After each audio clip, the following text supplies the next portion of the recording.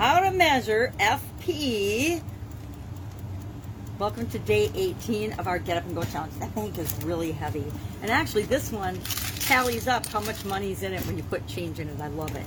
So you don't have to actually find another way to measure it. Of course, we're going to talk about measurement today as our tool for finding out if we're making progress financially. We're working through the SOAP framework, the S, the O, the A, the P, with respect to our finances, our financial health, our financial situation, and whatever it is that you chose to work on the topic of finances. Maybe it's, ask for a raise at your current job. Maybe it's get back to work. Maybe it's whatever it is for you. We've talked about what our situation is and then what we want it to be. That created the gap between the two. And so now the rest of the SOAP framework is how do we get from where we are to where we want to be? And will we do it in 4 days?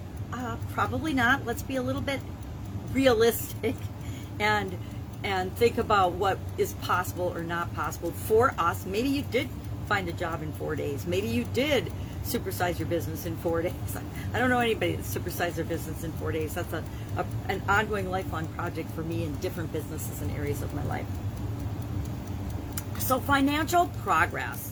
How do we know if we're moving toward what we want or away from what we want? Well, I think financials, and why I like the measurement tool associated with financial progress, is it's a pretty easy thing to quantify or look at the numbers for. Now, there's different ways that you can come up with measures or key performance indicators or things that are important to you. And so you need to decide today, how am I going to measure? How am I going to know if I'm moving toward my goal or away from my goal, or moving toward what I want or away from what I want? Now, I like financial things because it's pretty easy to measure money and count money, and either I have increased my revenue enough to give me an additional net $3,000 a month, or I haven't. I either make it at the end of the month or I don't, or at the beginning of the month, whichever I choose to look at. And that's another thing. You get to decide the timing of when you want to look at a measure or an indicator. There's different elements of measurement: distance, time, accuracy, and then is it the right thing to measure? The right thing for me to measure might be the totally wrong thing for you to measure. A lot of people make this mistake in businesses and in their businesses. I've worked with thousands and thousands of business owners over my lifetime and in my career. And a lot of times we'll go in and we'll do an audit and we'll discover that they're looking at things and their numbers are off, but they don't realize it because the key performance indicators, or the numbers that they're paying attention to, there's a difference between getting all the numbers, analyzing them, and paying attention to them, and then making decisions based on those. A lot of times they're doing the things, they've got an accounting department, and they're putting the numbers together, but they're not actually looking at the data and the information and realizing that they're trending downward in certain areas. Or if they separated out the information, they would find that they've got 1 or 2 product lines that are dragging down the entire organization. And if they were just to change or eliminate those lines or those activities, they would be making money instead of losing money. The same is true in our individual lives. There's different ways to deal with our financial situation. Maybe we are living a lifestyle that's way beyond our income means. If we are, there's 2 things we can do. We can increase, and of course there's infinite things, but 2 main categories of things. We can reduce our expenses, or we can increase our income. I always say make more money instead of having to cut back on things, because that we live in an abundant universe. There's plenty out there for all of us and everyone, and it's just find different ways of bringing income and bringing resources into your life versus cutting back on the things that you really, really want. And then there's the things that, the older I get, the more I notice, and this might be true for you as well. There's so many things that I thought I needed and thought I wanted when I was younger that now they just actually feel like a burden. And I'm like, no, I really don't want to do that anymore. I used to think, and I think 2020 really brought that home for me and for a lot of us. As we were sitting in our houses and waiting for things to open up, we have all approached it in a different way. And how we approached it, the whole shutdowns and everything, was determined by a lot of factors in each of our lives that are unique and special and different. But I found myself rethinking how important certain activities that I used to think were very important were.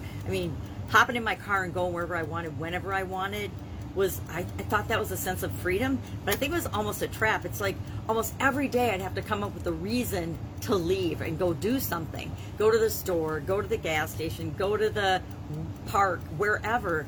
And 2020, one of the blessings of that was that we rethought how much we shop, how much time and energy we spend on shopping, how many resources we waste on shopping because we go in and wander around the store and pick up, I think we can all relate to going to the store with a list of 3 or 4 things, or maybe we forgot the list, and coming out with a cart full of stuff. And if we had the 3 or 4 things that we were supposed to have had on the list, that was a bonus, but sometimes we have to go back to the store again and get the one thing that we forgot. Have you ever done that? I know I definitely have.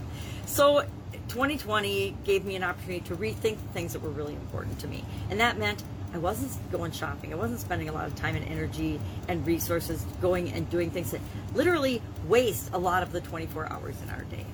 All right, off topic, measurement. So how are you going to measure the progress, whether you're moving toward it or not? I'm going to measure in dollars because I actually started out with a goal of $3,000 more a month net income so that I can do a program I want to do. And I will have the extra $3,000 a month for it, or I won't. That's pretty easy. Or if I'm making progress toward it, say at the end of August, say I'm at $1,800. Well, then I'm making progress toward what I want, right? I might not have achieved it yet, but I'm making progress toward it. So it's a pretty easy measure and a pretty easy indicator.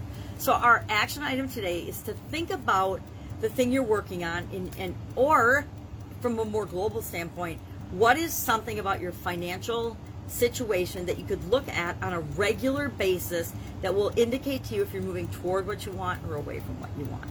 If you've got a goal of, say, $50,000 a year or $100,000 a year or $10 million a year, break that down into monthly segments. And it's easy to measure. Either your dollars are of income or net income or whatever you're looking at, gross or net income before taxes, net income after taxes, however you want to look at it.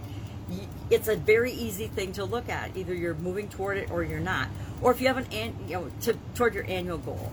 I always like to break my goals down into smaller and smaller and smaller pieces, all the way down to what I can do today. Single daily action, I call it. What can I do today to be moving me toward this goal or objective? So measurement, and then share in the action item just one thing that you're going to measure moving forward. So me, it's going to be net income every month, right? And that's after all expenses. What is my net income every month? And I need mine to be up $3,000 from now to infinity, or as long as I want to do this project. And so pick your thing. That's my thing. Pick your thing. Mine is dollars. Dollars are easy. Pounds, if it's a health-related thing, is easy. Or time spent exercising or eating a certain number of calories. Either you hit that or you didn't, or you were less than your allotted calories for the day or not. Whatever it is, we can do this with any area and aspect of our life. We can find a measure to determine if it's working for us or not. And again, is it the right measurement? Is it a distance, a time, or an accuracy thing? And sometimes we have to make up our own scales, as we've learned with some of the tools that we've used and will continue to use throughout the rest of the challenge. That's it. Any questions, hit me up in the comments below. Otherwise, we will be switching into relationships tomorrow, and we are going to go through the SOAP framework over the next 4 days with respect to the relationship aspects and areas of our life. So any suggestions on a particular relationship you'd like to see me work through the SOAP for, put that in the comments below. Otherwise, I'll be with you tomorrow. Go do this. Think of a way to measure your financial progress and share in the comments below what you're going to do. Have a great day, and I'll be with you tomorrow. Bye.